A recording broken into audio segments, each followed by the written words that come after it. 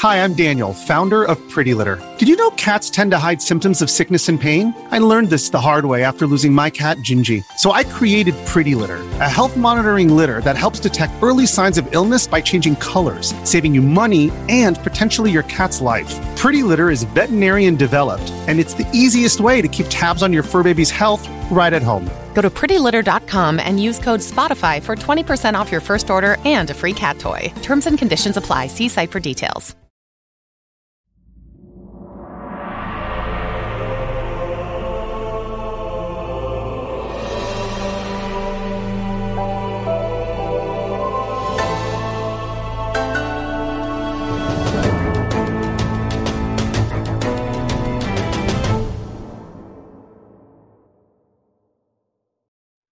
Hey, what the heck is going on, everybody? Welcome back to another episode of the Kinda Funny Xcast, your home for all things Xbox here at Kinda Funny. Of course, I'm one of your hosts, Snowbike Mike, and today I am joined by a big panel. You can probably see we're missing a couple people, but they're all coming right now. It's Mike and Paris Lily. Paris, how are you today?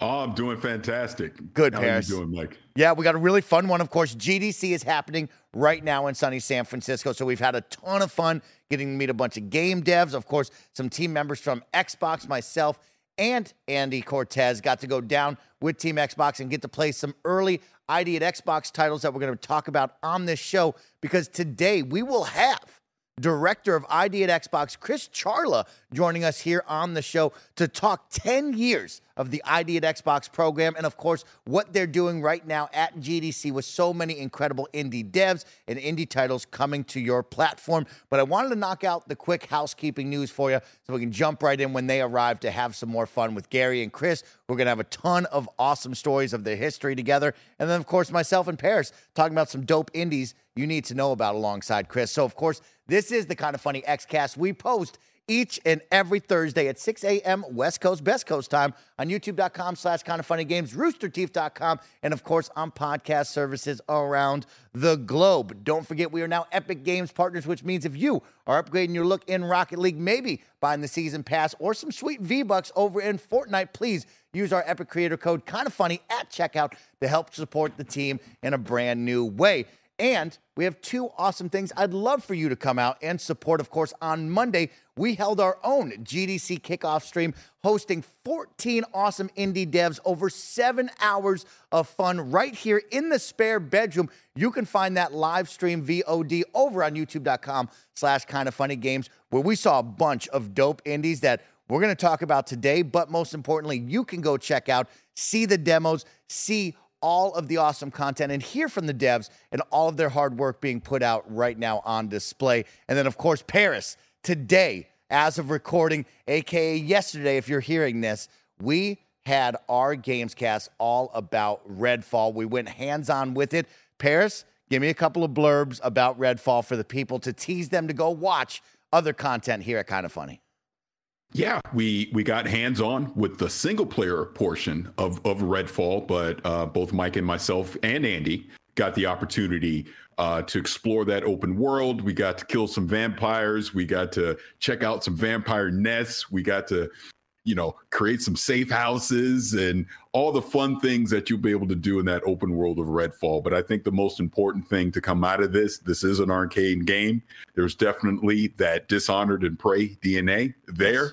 But also some Far Cry as well. Ooh. So definitely go check out that preview. Yeah, it's a fun mix, Paris. And I know you and I and Gary, of course, we'll talk more Redfall as we lead up to that May 2nd release. But awesome to go hands-on. Of course, it was single player, but I think it was the right move for you and I and Andy, because if we were all playing co-op together, we would be chirping in each other's ears, and it would be a whole lot of just not focusing on the story. So they did a great job with the single player saying, hey, listen, watch, and enjoy. And I will say, Paris, coming out of that a lot more positive than I was going into it. But please go check out that Gamescast for our full breakdown of our hands-on preview. And, of course, even more Redfall coverage coming your way. And, of course, thank you all for your support. I want to thank everybody watching live over on Patreon. Don't forget, if you support over on patreon.com/kindafunny and patreon.com/kindafunnygames, you can watch all of our shows ad-free and be in the live private YouTube chat where you can get your questions heard. You can comment on the show.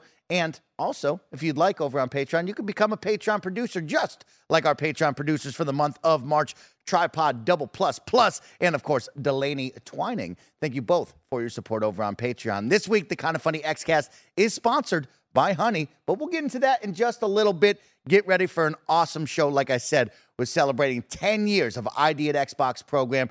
Chris Charla, the director of ID at Xbox, is in the building. You're going to have a good time. We're going to talk about the indies you need to know about. We're going to talk about 10 years of ID at Xbox and how that's to help developers all around the globe. And, of course, their new programs that they're implementing to help even more developers bring you even more games. With that, I'll see you in the show in just a little bit. Welcome back, everybody. We have gathered the panel here. Both of my gaming dads are at the desk, but we have a very special guest joining us, director of ID at Xbox, the burner of frozen pizzas, and the raddest skater at the Microsoft campus. My guy, Chris Charla. Chris Charla, how are you? Good. How's it going? So good to have you in the building. Of course, last thanks. time we did this virtual. It's so cool. I was getting a tour and taking behind-the-scenes pictures. It's a very cool place. Yes. Thank you so much. It's awesome to have a little bit of Team Xbox here in the spare bedroom. And, of course, to have you reconnect with one Gary Whitta, because I know you guys got some history together.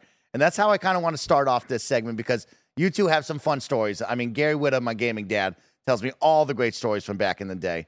And you two together, there's got to be something fun that we can talk about. I mean, Chris and I have known each other since, 1996? Yeah, it's been a couple years. Yeah, it's been a while. Years. When I first came out to the US to become the editor-in-chief of the US edition of PC Gamer, which was in 96, Chris was the editor-in-chief of Next Generation. So I was kind of the PC guy, and he was the console titles, and we were neighbors in the office right next. And I would often go over and hang out at Chris's desk, and he would come over, and we became friends, and we've been friends ever since. Nigh on 30 years I've known this guy. Yeah, it's been super fun, and we're recording right now, like literally just over a mountain pass from the old office. Work. Yeah, so it's kind of just a stone's throw. It's neat. That's amazing. Some great history right there. Gary, before we tell some stories, because I know you got something special on the desk, and I want to make sure we show that off, because I thought it was pretty rad. Gundog coming to life, but I guess coming to paper. Right, Gary? Yeah, just real quick. Listen, you guys don't pay me enough to come in unless I'm also allowed to plug my shit. So just real quick. So some of you may have listened to Gundog, the original kind of audio podcast thing that I did last year. It's still available on podcast services. The actual novel that it's based on is coming out in July, and it's available for pre-order on Amazon right now. So this is an advanced reader copy. They send me some of these just to kind of have physical copies to give out to friends. You, of course, Mike, and you, of course, Chris, will get physical, like the actual hardback editions when it comes out in July. You go to Amazon right now and pre-order it. Parachute too. He doesn't see it. And I'll ship him one. He's going to get one. But Gary, really, what I'll do is I'll hold it here as an incentive for him to come into the office. That's a great call. There you go. I need motivation to come in. There it is. Look, $23.30, or you can get the Kindle for $9.49. What a value! What a savings! Come on, you're like $2 off right now. Yeah, $2.60 off. Come on. Now, Chris, what is that like when Gary gets to tout out some really cool books and projects? What is that like to be a friend of Gary for so many years, looking at him and the things he's accomplished? It feels really good. I mean, I remember when Gary was, editor of the magazine, but he was also starting to work on screenplays and doing some movie magazine stuff. Dabbling. And he did I'm sure this is public, I hope.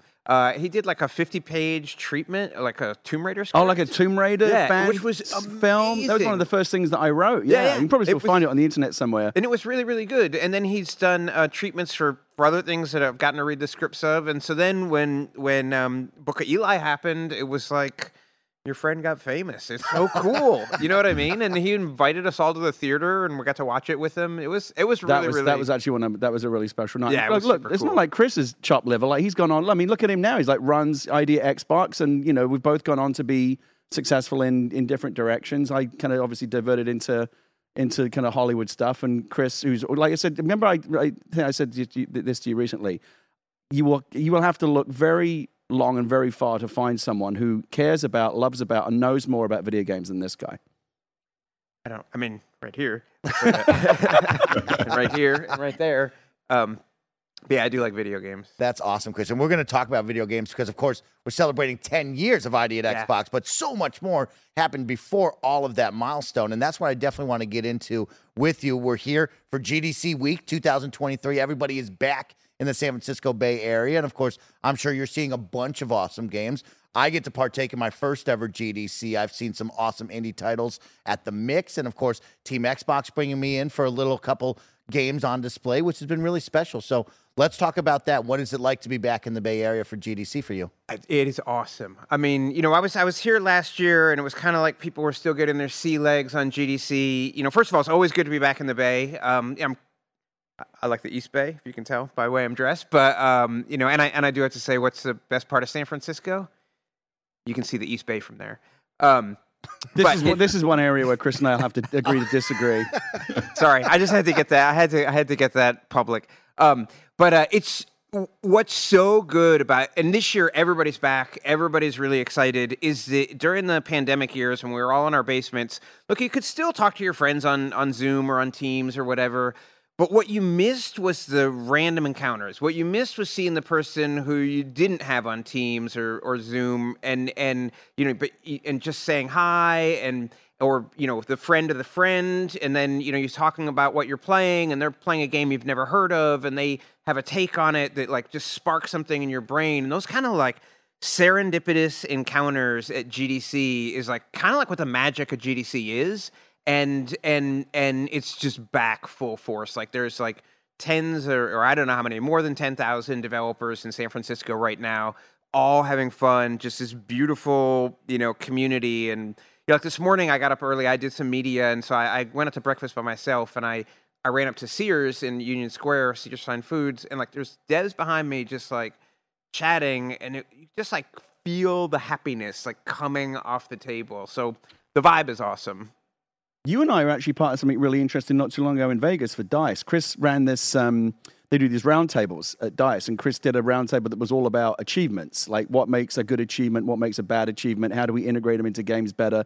That was did you end up taking away anything useful from that? Because I thought that was a really interesting conversation. Yeah, it was super. I have a whole like pages of notes that I have done nothing with because it was like straight from DICE into GDC planning. But yeah, it was really cool. It was just really interesting to think about how people play, why people, go for achievements or don't go for achievements, and just thinking about best practices for developers. Yeah, it was really interesting. And you've got this whole 10-year anniversary thing going on right now as well, with ID at Xbox. Yeah, we announced ID at Xbox at Gamescom in 2013, but we were working on it at GDC in 2013, and 2013 was a I'm just being frank, it was a tough year for Xbox and indie devs at GDC because we had helped all these devs get onto Xbox, in the Xbox Live Arcade era, the Xbox 360 era, all those awesome games we remember from Summer of Arcade. But then the indie scene just grew and changed and progressed like so rapidly that we were playing catch up. And, we knew we were getting into a new console generation, and devs were starting to be unhappy, and they, not shy about letting us know, which is great. And so we were spending that GDC just talking to every developer we knew, just asking like, hey, how can we improve things? What can we do better? And just like listening and synthesizing that feedback into what became the ID at Xbox program. That's really awesome. Is right. Now, you have a really great blog post up on the Xbox Wire celebrating 10 years, kind of touching on the milestones, the accomplishments, and what you've learned off of the feedback. What were some of the feedback back in 2013 that has helped improve the program to what it is today? Yeah, so the biggest piece of feedback from 2013 was, look, hey, devs want to self-publish their own games. Like, and, today that sounds, well, obviously, in 2013, it was a little bit, innovative, but so many policy changes at Xbox have been driven by independent developers. Everything from crossplay. We were talking to devs who were like, hey, we have a version of the game on Xbox, it's doing well. We have a version on PlayStation, it's doing well. We have a version on PC, it's doing well. But we want this community to all play together. And, back in the day, you would have said that's impossible. Well, we talked to developers about it. We talked about how it could work. We worked with our digital safety team, and we made it happen. And that was cool. And now it seems, the idea that you wouldn't have that seems bonkers. And and that it's even come full circle to where developers wanted to self-publish digitally, but now some developers, if they're doing a special edition, they want to publish a physical version, and we want to make sure they can do that. So we have reduced the inside baseball term is the minimum order quantity that you need to buy of physical discs. So if a dev wants to do a couple thousand or 1,000 discs for a special edition, they can. Retail, which is weird because it's our digital publishing program enabling retail publishing. So it's kind of fun. Really rad stuff. Paris, I want to make sure you get involved because you can feel the energy in the room right now. And I want to make sure you're right here and included. So ask away anything you got while we continue this conversation. No, absolutely. And first and foremost, Chris, always good to see you. But I have to admit, hearing you talk about GDC does not help with my FOMO for not being there. I really wish I would have been there this week. But it sounds like this is absolutely everything that we would want it to be from a developer standpoint, getting everybody together in San Francisco. So hopefully next year I'll be there. But the question I wanted to dive in was kind of the other big news that came out of ID at Xbox this year was the developer acceleration program that's going to empower underrepresented creators. I watched a video earlier today. It was a fantastic kind of recap of what that program is. But if you can kind of elaborate on that for people watching and listening. Yeah, absolutely. So this is a program that we actually started back in 2019. Some folks on the team were seeing that, like, our goal on Xbox is to make sure that players have access to the broadest variety of games. And, indie games, independent games from independent developers are crucial to that. But they were seeing that, like, there were games from some creators, especially from underrepresented backgrounds, that were struggling to come to Xbox. They were maybe coming to PC and they would see how things would go and see what happens. And so we saw an opportunity to help those devs by providing the funding to make it so they could port to Xbox at kind of like no charge to them, right? And so basically paying for the port to Xbox. And so we started signing some games. It's not something we talked about publicly because this wasn't like some kind of thing where we wanted to pat ourselves on the back. This was addressing what we saw as a gap. Like right. if we say we want to provide broad array of games, and there's content creators who can't get their games on Xbox or who aren't bringing their games to Xbox, we're failing our players. And so we started to sign games. We've now signed more than 100, and we're always getting challenged by different leaders at Xbox. Whether it's Sarah, or Bond, or other people, sort of saying like, "Are you sure you're reaching everybody?" And, we certainly can meet lots of people, sign lots of games, but we have to admit that there's obviously the potential that there's devs out there who could benefit from this program who we don't know and who don't know us. And that's why we decided to talk about it publicly now, so that it's not a pat on the back thing. It's about making sure that devs who are out there who are underrepresented in many different ways know that there's somebody at Xbox who can help them out and help get that first game or subsequent game onto Xbox and start a relationship with them and hopefully they meet lots of new players and our players get to see lots of stories from different perspectives and everybody wins. Yeah, I thought the one thing that I took out of the video that I watched kind of talking about this, and you even just mentioned that you have over 100 people signed up to the program now, that 27 of them have actually, shipped a game, published a game. But the more important thing out of that was the fact that this is not just exclusive to Xbox. Obviously, you want the game to come on Xbox, but these creators are free to put their games on other platforms as well. So I thought that was an awesome aspect of this program, that it is truly about empowering creators and getting them to be able to publish their games, for the public. Yeah, absolutely. Yeah, we're not interested in trying to like lock these devs in or anything like that. We just want to make sure this program is about making sure that Xbox players get to experience these cool games, and but we're not interested in keeping them off a Switch or keeping them off a PlayStation or PC or anywhere else. So it's a program about like inviting new creators onto Xbox and like hopefully they get to experience the Xbox ecosystem and like it and bring their next games to Xbox and that kind of thing. But definitely not about excluding folks from doing anything. That's really great. Of course, as we move forward with the new ecosystem, right? PC, Xbox on the console, and the cloud, do you see a lot of developers starting to lean into the cloud and utilize that power that Xbox and Microsoft is bringing? Yeah, and we see it in kind of two aspects. One is, games that you can play on your phone or on PC or whatever, just streaming. And the beautiful thing about that is that the basic level, what a dev has to do to get their game ready to stream through xCloud is nothing. Like, I mean, they sign, something in a contract telling us we can do it. And, we take care of all the tech on the back end to actually serve that content through the cloud to your phone, to your PC, to your Mac, and the dev doesn't have to do a thing. If they want to, there's an API they can implement in their game called, I think it's called Cloud Aware. And then once they do that, the game will know that when it's streaming to a phone, and so you can do a lot of things with like touch overlays that are more intuitive than like a sort of either a standard default touch overlay or having to plug a controller in. But that's all supported. But and so some devs have implemented the Cloud Aware APIs, which is really, really great. But at a basic level, devs don't have to do anything.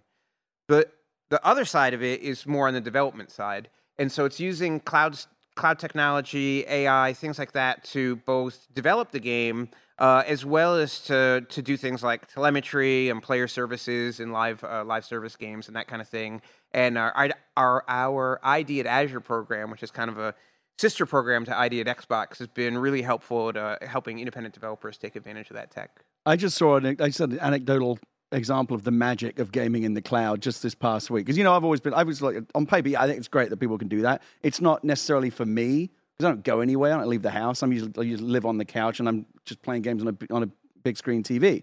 My daughter, though, who's 10, like her most played game is The Sims 4 on Xbox. We've got to be like what EA would consider like a whale, right? Because every expansion, every little costume pack, or whatever, we get them all. We've got like the full Sims 4 universe. And she was talking about how like she wished she could play it on her iPad. And I said, well, you can actually do that, right? And she said, what? And we set up cloud streaming on her iPad through the browser, and her mind was blown. She said, yeah, but how do I play it? I said, well, I'm just going to sync an Xbox controller via Bluetooth to your iPad.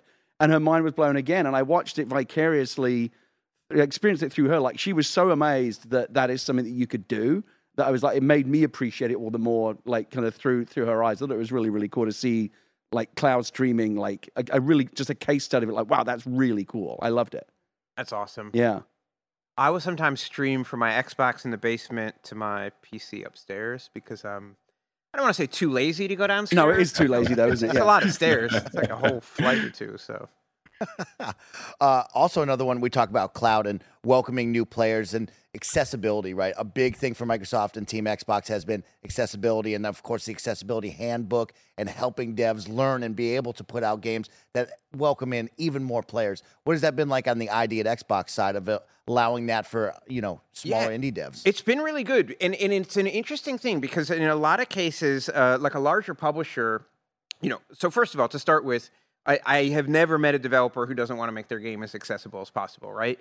But a lot of larger publishers will have teams devoted to this. Folks who really focus on accessibility. For smaller developers, the desire is still there, but they just might not have the bandwidth, the number of people they need on their team to be able to take advantage of that. And so, where we've tried to help at Microsoft, we've done things like the accessible controller, but also just like provide best practices, provide tools like, for things like color blindness awareness. And we actually now have a service where a dev can send us a build of their game and we'll run it through a ton of tests and sort of give them, an accessibility report, places that they could focus on to make it more accessible. And that's been, it's been really popular. And it's something that, we talk a lot at Xbox about gaming for everyone. And like to make gaming for everyone, it's got to, truly be for everyone. And I think that like for folks who have, I have like my hand is really messed up. It's actually hard for me to hold a controller sometimes. And,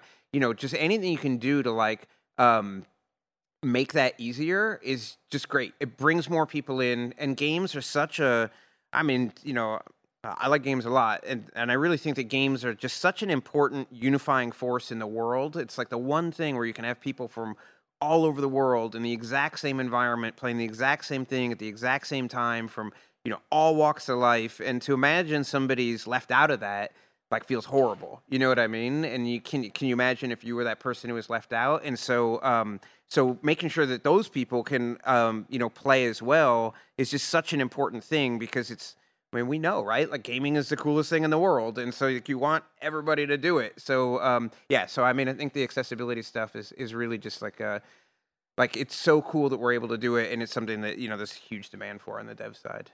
Really special stuff. And we have a whole lot more to talk about right after a word from our sponsors.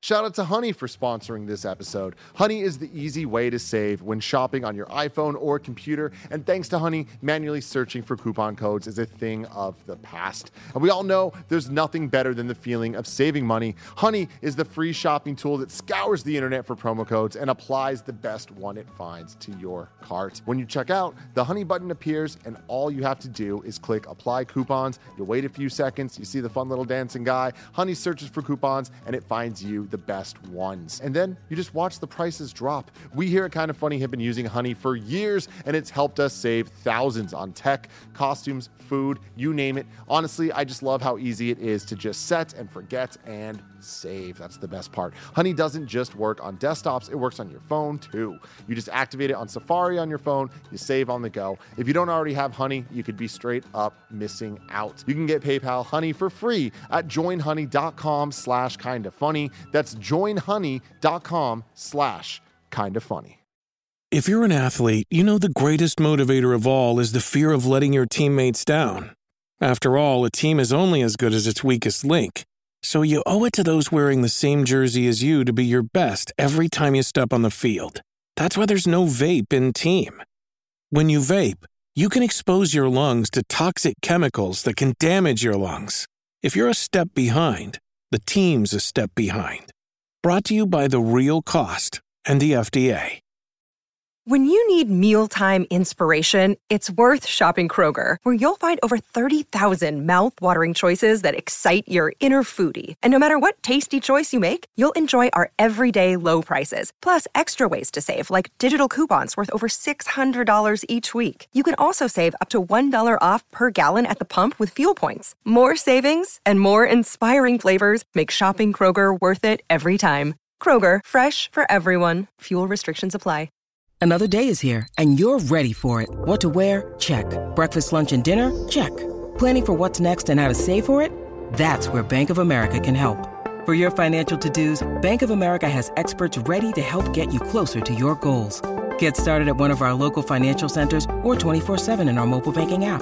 Find a location near you at bankofamerica.com/talktous. What would you like the power to do?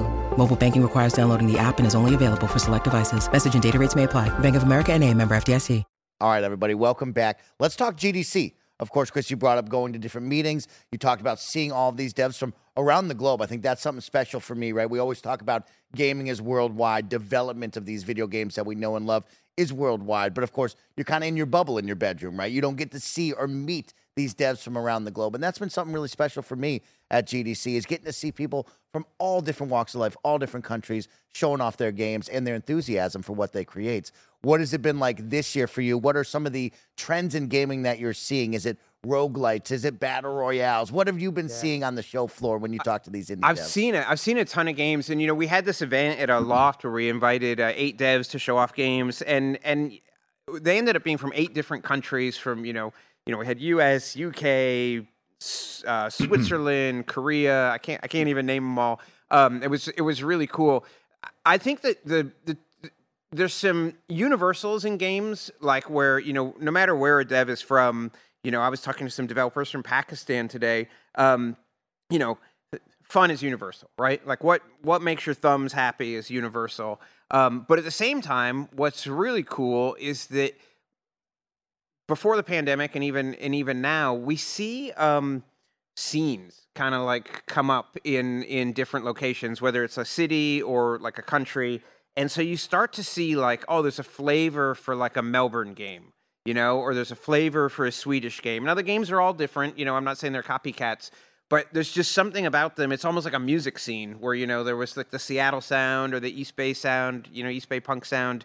And you start to feel that. And it is so cool because when you're, going through Game Pass or going through your catalog and you're playing a bunch of different games, you're getting a sample like what's culturally hot and interesting in like all these different territories all over the world. And it just feels really neat. And then I got to give a shout out to Australia really quick because I've had a bunch of meetings with Australian developers this week, and every meeting the developers brought snacks.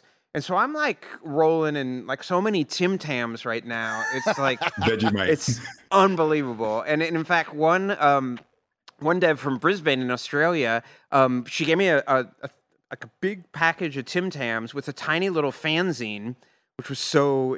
Gary well, I knows. mean, Chris used to make fanzines, Yeah. so that's very much up his alley. I still do, but yeah, He still does, yeah. He was trying to get me roped into doing one at Dice. I'm like, Chris, it's over. He's like, no, I'm still making fanzines. I'll give you one later. Like, I've got it. I should show it on the show. But she made this little fanzine about how to do a Tim Tam slam, which is this Brisbane Australian thing, as far as I know, where you bite off opposite corners of a Tim Tam and then stick it in your coffee and drink the coffee through the Tim Tam as a straw, and then eat the Tim Tam that is now coffee soaked. And it was.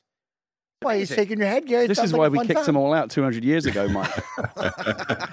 Anyway. Because if ideas like this just aren't going to fly in the UK. Drinking your tea through a biscuit? What is going on? Oh, look at this. Oh, yeah, well, there you go. There it is. Shout out to producer, director Barrett does not mess around. He amazing. He can literally make your dreams a reality in like 5 seconds. But also, a question for myself. Have you had a variety of flavors of Tim Tams this week, and what has been your favorite one? So I have only had stock Tim Tams, but I have some dark chocolate ones, and I've actually got some wagon wheels, which... Those are UK. Yeah, and they have marshmallow, I think. Yeah. I'm super excited. Yeah, kind of similar to what you would think of as a moon pie. Okay, yeah, of course. But they're not great. Oh. Like if I I used to bring snacks in back in the day, like kind of funny, I would bring in UK snacks. I never brought in a wagon wheel because it's not our finest hour. Okay. I'm looking forward to it. I also just want to say to troll Gary, I prefer Vegemite to Marmite. Ah, there you go. I love I'm happy to let that one go. Life's too short. Vegemite, of course, is the Australian version of Marmite, and it's not for everyone. Like the whole Marmite marketing campaign in the UK is like you either love it or hate it. I personally love it, but I've never tried. I just it's what I grew up with. To me, I'm guessing it's like Pepsi and Coke. Yeah. Like they're roughly the same. But look, the English and the Australians, we've got a lot of. There's a lot of history there, and the battle lines were drawn a long time ago, and we end up fighting them out over stupid shit like Vegemite versus Marmite. And Tim Tams, because here's the thing: is that they're bringing in all their Australian delicacies. He's going to be talking about Tim Tams for the next 10 minutes. Let me tell you something. That's all they've got. That's all they got, Gary. All right, it's Tim Tams. But you know what? We have like 8 different flavors of Tim Tams. That's it. The conversation begins and ends with Tim Tams. I'm going to be hearing from Alana later. I guarantee it. If you've eaten a Tim Tam, you know that if that is your country's only culinary contribution, it's enough. That's enough. Yeah, I mean the Tim Tam it's very good. Okay, they're winning you over. I like that. Not a lot of bench strength though. Oh, okay. Let's talk about those games. Of course, Paris, I want to get to you right after this, but let's talk about some of those games that you and the team, of course, have brought in. You bring up 8 developers from all around the globe showing off some of these games. What are some standout games that we can talk about right now? So one that I just totally fell in love with is The Wandering Village. It's from a dev, Stray Fawn, who's out of Switzerland. I think they're in Zurich. And it's all about a world and a city on the back of a giant creature. And it is so lush and green. And I love a good post-apocalyptic game, but I really love a good, lush green, rich in biology game, and this one really has it. And it's also really neat because I first met the head of the studio when it was just a really small 2 or 3 person studio, and she was there demoing this game a few years ago called Niche. I backed on Kickstarter, and seeing them go from this scrappy indie to now an indie who's quite a bit bigger and doing a pretty big game is just so cool to see, and the game looks amazing. So that was a big one. Liza P is from Korea. That game just is bonkers. Bonkers. That's the Pinocchio game, right? Yeah, I still can't get my head around that. So, Andy Cortez did go hands-on with this, and for all you best friends out there, Andy loves the Soulsborne genre, and he says this is the closest he's ever felt to a Soulsborne game with developers that are not, of course, FromSoft. So big words from him. Really, really loved playing that game. Yeah, I mean, it just looks so cool. And then Planet Alana was another one that is just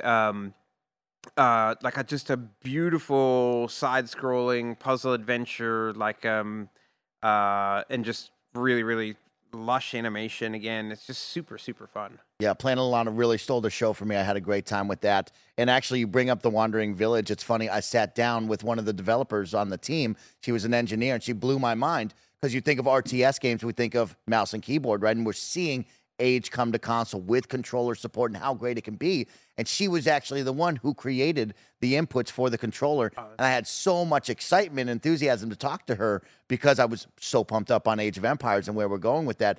and she broke my mind of like, think about what we're doing here and what I had to do, and nobody was there around me that I could look at and mimic and what they were doing. And it was really, really special to see her smile and get to show off the awesome stuff that she did. That was a really special moment that I'll stick with. Yeah, I mean, and that's what's so great about independent developers. They're not afraid to break ground, right? You know, I think all games innovate, you know, all games progress. You know, that's not unique to indies, but they are frequently just pioneers. They're just out there where there's no roadmap on how you do things. There's no established grammar or gameplay. And so to see that they, you know, can then just do it, you know, can just like figure out like a great RTS controller mechanic, like that's just like the magic that makes it like, I don't know. It makes it really fun to work with those folks. Awesome stuff. Paris, get involved. What you got?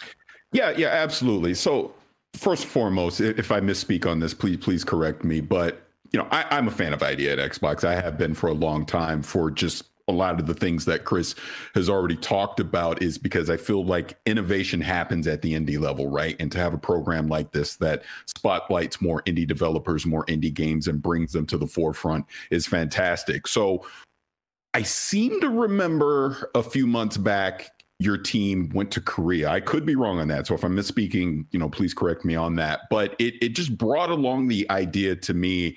And I'm wondering, along with the underrepresented creators program that you have, how aggressive is Idea at Xbox as far as going to more countries and to more, you know, culturally diverse developers out there? So as an example, I think like I would love to see you work with some underrepresented creators, like from Nigeria, as an example, right? Or say like, I don't know, in South America, like Argentina or Chile or Peru or something like that, where you're providing the assets and the funding for these indie developers so that they can put their cultures on display and expose it to more people around the globe. So I'm just curious along those thoughts. Is that happening? Is that something that's been discussed? I'm just curious. Yeah, it's absolutely happening. And in my head, like, I don't know what we've said publicly, so I don't know what I can say. Okay. I'm going to look over here and say that, like, it is absolutely happening. We have folks, you know, who are part of Team Xbox. They're not part of ID, but they're like partner, like we have the same boss, right? Who are in India, in Southeast Asia, in Africa, who are absolutely like working with teams there and working to make sure that we, you know, get as broad a representation on Xbox as humanly possible. Oh, that's amazing, because, you know, you were talking before about Korea, you were talking about Australia. You know, we obviously see a lot of Japanese developers, and obviously here in the West and in Europe, but you think about like the Philippines as an example. Like, we know there's so many talented people out there, and they may not necessarily just have the funding to bring an idea to life. So that's fantastic to hear. I definitely don't want to get you in trouble, so I'll stop talking. Yeah, but I hope. You nailed it. The reality is, like, the talent is universal, right? And the stories that are there to be told that are compelling worldwide are also universal. They're everywhere. They're in the Philippines. They're in Nigeria, they're every place you can imagine. And so, you know, it's kind of our job as a platform holder to do everything we can to make sure that our players get to experience those stories. And, you know, as awesome as it is to play, you know, a dungeon crawling roguelike, that's maybe my favorite genre. Like, I want to see the dungeon crawling roguelike that comes, you know, with, you know, another culture's, you know, touch points, like, because that's just going to be interesting and exciting. Like, I love Hades, but now what's the Hades from another mythology? Like, I want to see it. I think it's really important as well. I mean, when you talk about like diversity, it's not just in terms of like diversity in terms of inclusion, although, you know, we all agree that's super important, but it's also just like diversity of experiences. Like, what kind of games are we playing? If we only played games from American developers, I mean, there's a ton of innovation and diversity of experience just within the American games scene, right? But ultimately there is a limit, right? Like how diverse and how weird things can get. But you remember, Chris, like back in the day when we were games journalists, a game would come into the office and they're like, this game could only have come from France, or this game could only have come from Japan, because it is, like, for example, like an American developer was never going to make something like Papers, Please, right? It's like one really obvious example, right? Because that came from that developer's experience, that came from that world, or this War of Mine, or what, you know, there's, again, cultural references, and it's the same in world cinema as well. You know, if you want like things that really will like bake your noodle and like force you to look at the world a different way. Sometimes you've got to go to different parts of the world, and I think that's equally true in games. Yeah, absolutely. It kind of goes back to what I was saying before about different dev scenes. Like, you want to, I mean, we all crave novelty, right? Like, that's one of the reasons we play video games. And so getting to experience, you know, look, I may never get to go to Nigeria my whole life. You know what I mean? Maybe I will, but hard to say. But if I can play a game from Nigeria, then I understand somebody from there. I get to learn about, you know, whatever lore they come up with, whether it's based on local things or just based on their imagination shaped by, you know, their childhood and growing up. Like, that's awesome. And you just, like, I don't know. You know what I mean? I have a lot of intellectual curiosity. I want to explore everything. I want to know everything. And getting to play a game from this creator, like, would be super rad. So. Yeah, and that's the special part about ID at Xbox, right? Bringing these indies from all around the globe for us, the players, to be able to see, play, and take part of. It's pretty special. Yeah, right there. absolutely. And we work with developers in, like, I think 100 countries now, and which is awesome. We're working with, like, well, we've onboarded more than 5,000 devs into the program from 100 countries. It's not quite, you know, whatever, 200 a country or whatever, but it's just really cool to work with devs from all over the place and just to get those different perspectives. Like, it's great. Yeah, you shared some special news in the infographic on your Xbox Wire thing. You talked about, of course, more than 3,000 titles released on the platform, more than the Xbox and Xbox 360, correct? Yeah. More than all the games that were released on them combined. So. Pretty amazing, right? And, of cool. course, you put out a $4 billion number. Can you tell me about that? Yeah, so we, counted up all the money that developers have earned from, you know, working with the ID at Xbox program and everything like that, and it works out that we've paid more than $4 billion to developers, which is, I had to share this anecdote. When I was a little kid, like, I think my parents, like, subscribed to Time magazine or something, and they got, like, a cheapo solar pocket calculator, so they gave it to me, and, you know, and I'm, like, playing around with it, and, you know, it's like 1, 2, 3, you know, you use up the whole thing. And I just remember kind of idly wondering, like, am I ever going to do a math problem that uses all these numbers, you know, other than 9999999 plus 1?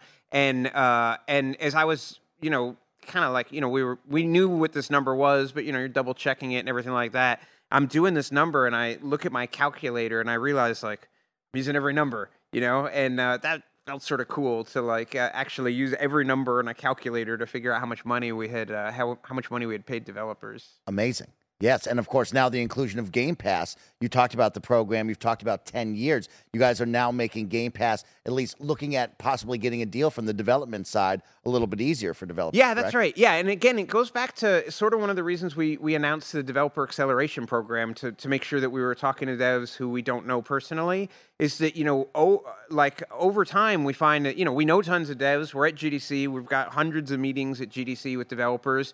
But there's still developers we didn't have time to meet with because they talked to us a little too late and the slate's already full, or there's devs who can't afford to come to GDC or just decided not to come to GDC. And, you know, what we don't want is people out there saying, like, oh, I don't know who to talk to at Xbox. Like, I wanted to get my game on Xbox, but I just wasn't sure what to do. And so we announced that, and it's really interesting. It's the first time we've ever announced this, that there's a place that developers can go to tell us about their game if they're looking for a deal. Like, if they're looking for a Game Pass deal or looking for another kind of opportunity to work more closely with us than just bringing their game to Xbox.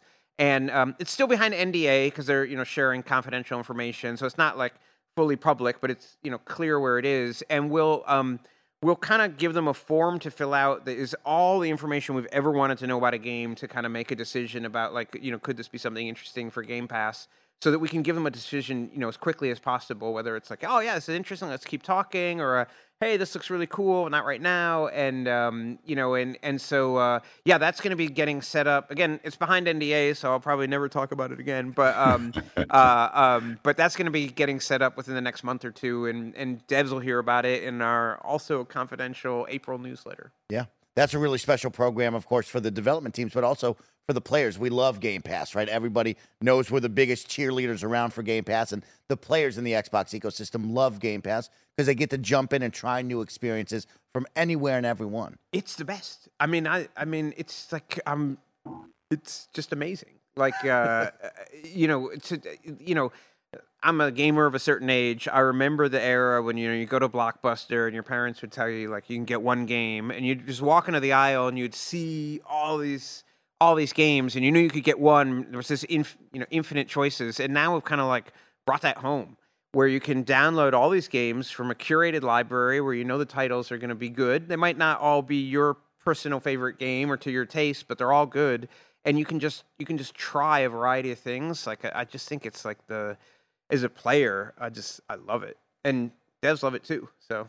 Really great. special. I want to, since we don't have much time with you here, as we start to ramp down, I want to talk about some of the history and, of course, the future. You know, we look back on 10 years. Can you tell me some of the first titles to hit the ID at Xbox program that you can remember that were maybe special standouts to you? Yeah, so first one was Strike Suit Zero. I think it launched sometime in April 2014. Oh, I know it sometime in April 2014. So that was the first one. What was really cool is I was at a bar the other day just with some people, and a guy walked up to me and tapped me on the shoulder, and he's like, hey, Chris, do you remember me? Like, I was like the marketing guy for Strike Suit Zero. And I was like, oh, yeah. And, it's catching up. And he's like an adult now. At the time, I remember as being young. I mean, it was whatever. And it turns out like that trip that we had done together was like his first ever like video game business trip. And so that was just really, really cool. And, now he's doing all sorts of cool stuff in the industry. And, one of the creators of Strike Suit Zero, we were just talking to about like a next game that they're bringing to ID. And so it's really special just to have seen like all these games come through and all the early games, through to, so I think Strike Suit Zero is really special. I think Cuphead is really special. That's one that will always stick with me. As one of the first games we saw and then showed a few seconds of, and then I think we showed it like a couple E3s in a row, and or 3 E3s in a row, and it was just like, to me, kind of like the classic indie dream, right? Where these two brothers had a dream about what they could do. They heard about Unity. They didn't know how to program. They decided to make this game. I think, partially because it's what they wanted, and partially because they didn't know how hard it was going to be. They decided to hand draw every frame, and it just turned into like one of the most amazing stories ever. And it's still like, maybe other than using my calculator to figure out we had paid developers more than $4 billion.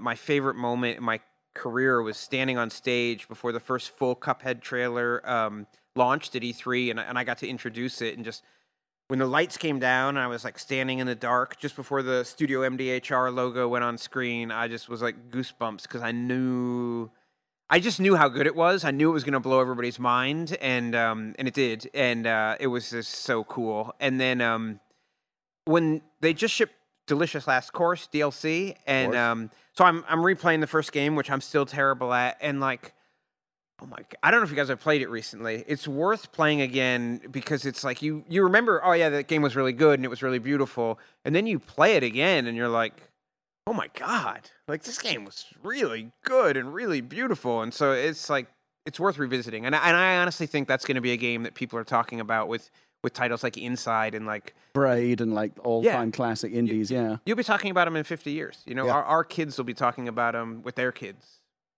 Harris. Curiosity question again, because you talked more about once you get, let's say, a team onboarded into the ID at Xbox program. How involved is Microsoft ID at Xbox as far as being a technical resource? Let's say a team, they're working on a game, they basically they hit a roadblock on something, they run into a technical issue. Is Microsoft there as a resource to assist them?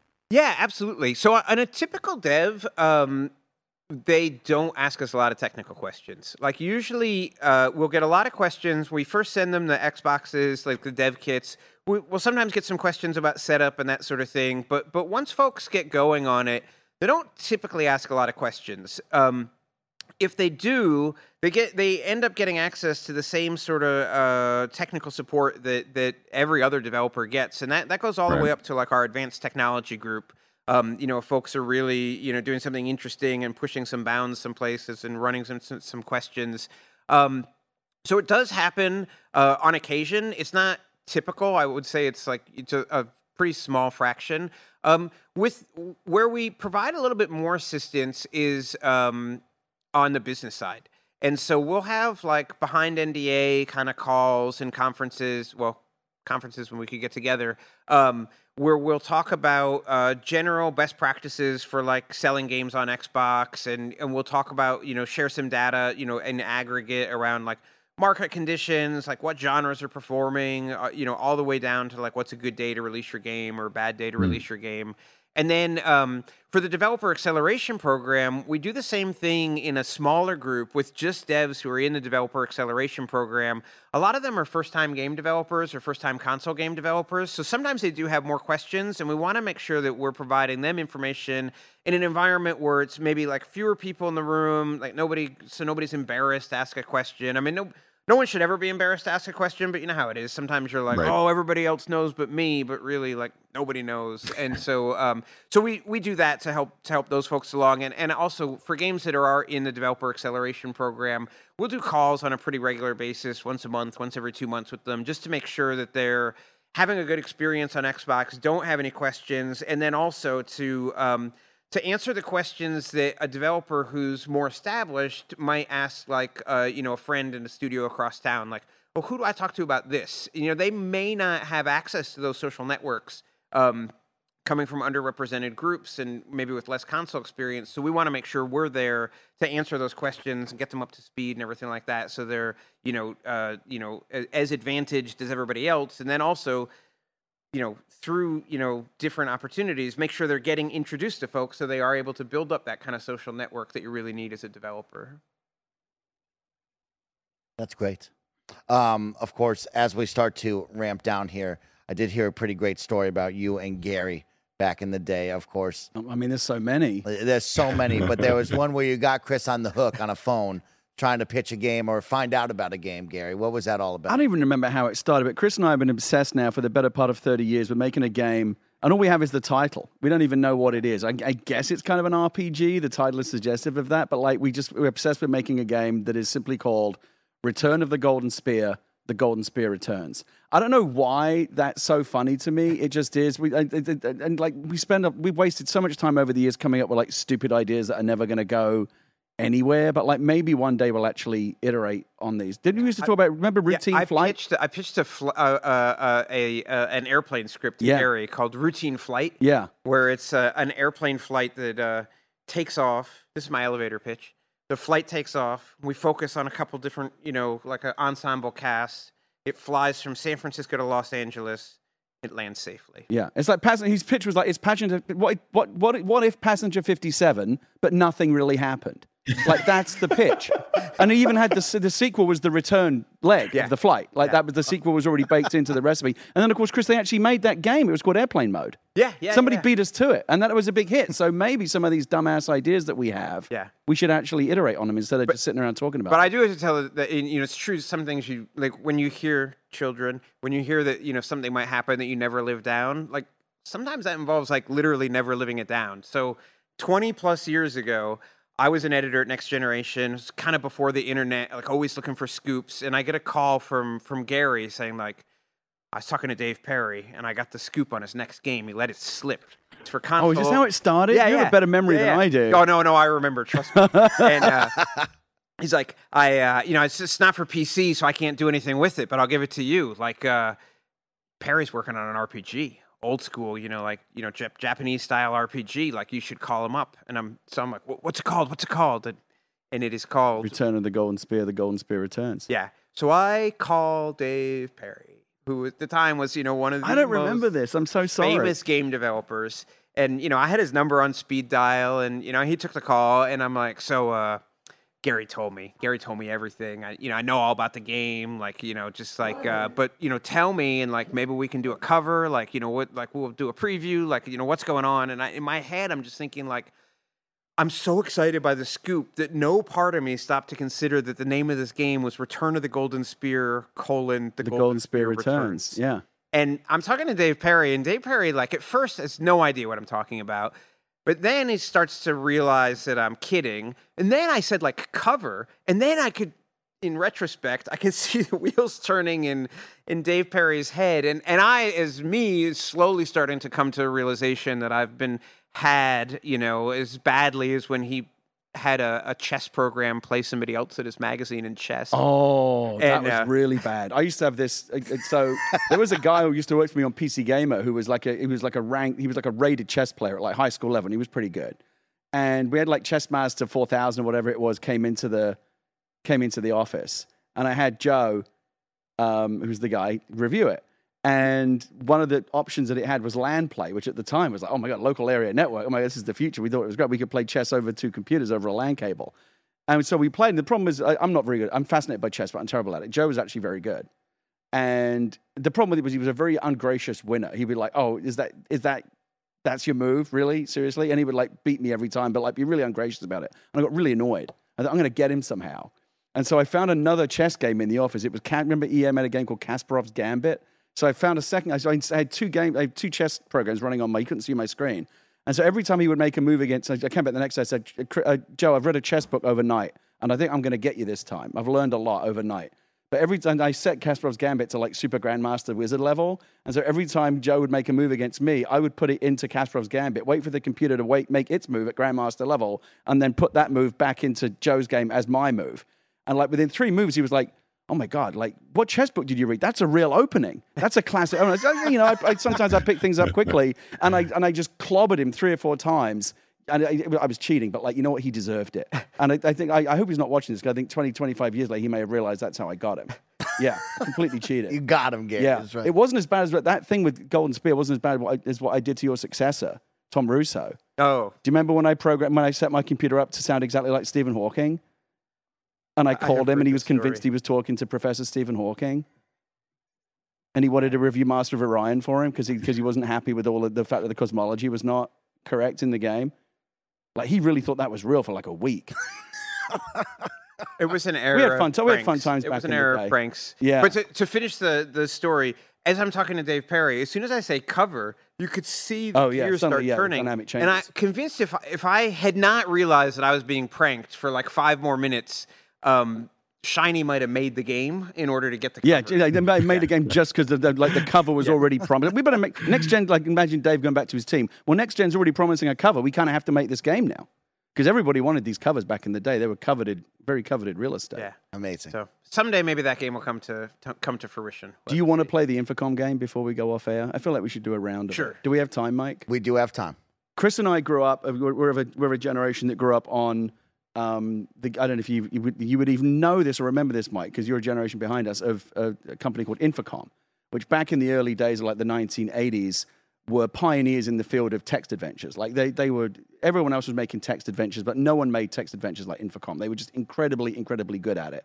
And they have over the years made a library of like amazing games, some far better known than others. And Chris and I both grew up obsessed with Infocom games, and we initially bonded over our mutual love of Infocom games. And we would play this game about like who knows the most Infocom games, and we would play tennis and go back and forth until somebody runs out of games. Someone can't name a game anymore, and we've run out, and you would be the loser. We haven't played it in 25 years? You want to start? Yeah. Don't look at the chat. Okay, I know, because I don't want anyone. So there's already one there, but I knew that one. Yeah. All right. So Leather Goddesses of Phobos is out. Why don't you start with that one? That's your freebie. Sure. Oh no. Well, I mean, do you want to take it? You might as well take it. Yeah, sure. Leather Goddesses. All right. Zork. Zork 2. Zork 3. Enchanter. Deadline. Sorcerer. Infidel. Oh, that's a good one. That's usually I'm going deep already. Wishbringer. Oh, that's what I was going to say next. Borrowed Time. That's not an Infocom game. Yeah, it is. 100%. Definitely not. It 100% is. It is absolutely not. It's one of their detective series. It's not Borrowed Time. Look it up. Google Borrowed Time Infocom right now. Not a game. Isn't it? Nope. It's just Deadline and Witness. No, Suspect.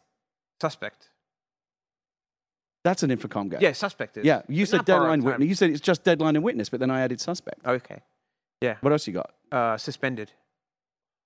Good. Plundered Hearts. Ooh. Yeah.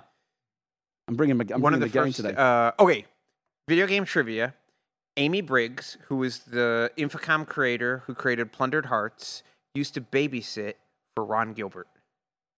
That's amazing, but you don't get any extra points for it. No, I know, but it's one of the most Extra kudo points for me in Paris. We like that. That's one of the most obscure pieces of video game trivia I know. Oh, look at the chat. Borrowed Time was Interplay. Oh, that's how I got it mixed up. Because it was another detective type game, and I mixed because Infocom made those three. That was their detective triptych: was Deadline, Witness, and Suspect. Yep, I believe that's right. Yeah. So it's with you. It's on you. Wait, whose turn is it? I'm not sure. I feel like you. This is what it used to. This is exactly what it used to be like. We just lose plot. I'm not suggesting we do this now, but Okay. Gary, I have an idea for a sequel to this game. Okay. Which is we get in a room with no internet, 2 computers. Yep. And we start writing down video game names. And when we just see who can name more actual video games. Like, you want to take the Infocom game but expand it to all video games? Every We'll be there video game. forever. I know. How many? Okay. Between the two of us, we'll be there forever. Let me ask the question. How many games do you think you can remember the name of? I mean, it's got to be in the thousands. How many? 2,000? I mean, 3,000? it's like trying to guess how many M&Ms are in like a massive I jar. need I don't know. Xbox putting up some big numbers right there. I mean, we would be there Video piece of forever. content. I mean, even with Infocom, we should can go for stream this for that charity stream. Yeah, for like Extra Life for Kids or something. Yeah. I mean, but that stream's only 24 hours. Like, we would need a lot longer than that. Hey. Well, let's keep an eye out there for that as we ramp down. We do have to say goodbye. Chris and Gary, Paris, this has been an awesome episode. A ton of fun. Of course, kind of funny. Had a fun kickoff GDC stream where we got to showcase 14 games from 14 different developers for 7 whole hours, Chris. It was a ton of fun. And, of course, I got to share a little piece of my time at the mix and, of course, with our GDC stream. So here's 4 games, Chris. I want you to keep an eye out with your team, or maybe you already know about them, and I'm just getting hip to them right now. But my 4 games from my week at GDC 2023. Undisputed is the boxing game that we all want and need. Of course, as Fight Night 3 has come and gone, we had Fight Night Champion. We all want boxing to return to the gaming landscape. Undisputed is a game that I really want to see on an Xbox console. Currently on Steam Early Access for best friends to go out there and play, but Steel City Interactive has done a great job bringing boxing back to the virtual world. I hope you play that and check that out. Up next, Rah Rah Boom.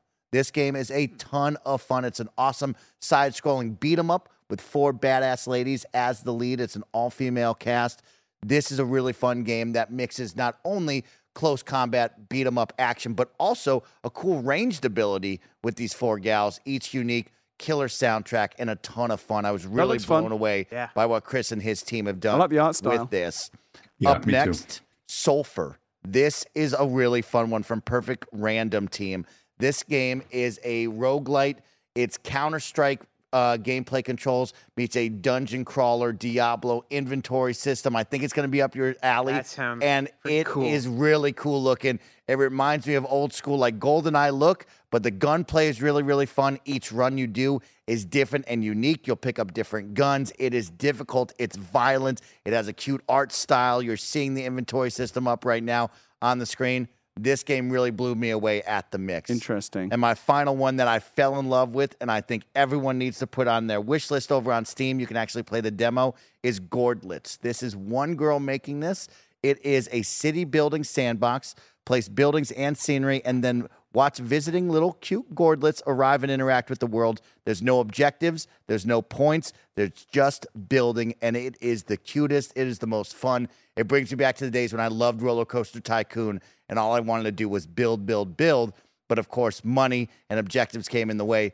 This girl figured it out and just absolutely nailed it. It's cute. Awesome to see and play. That looks awesome. I need contact info. We'll talk after. Okay, there we go. Well, I did my job. That was my goal because I got to meet a lot of awesome indie devs from around the globe, and it was really special for me to share my first ever GDC and, of course, have you here with my 2 gaming dads. It is a really special week, and I'm glad that we're able to share that with all of our audience around the globe. Kind of Funny best friends, this has been another episode of the Kind of Funny Xcast. Hopefully you go seek out some awesome ID at Xbox games, and, of course, Chris and his team will be bringing you many more throughout many more years as we celebrate 10 years of ID at Xbox, the program. We'll see you back here next week, gamers. Goodbye.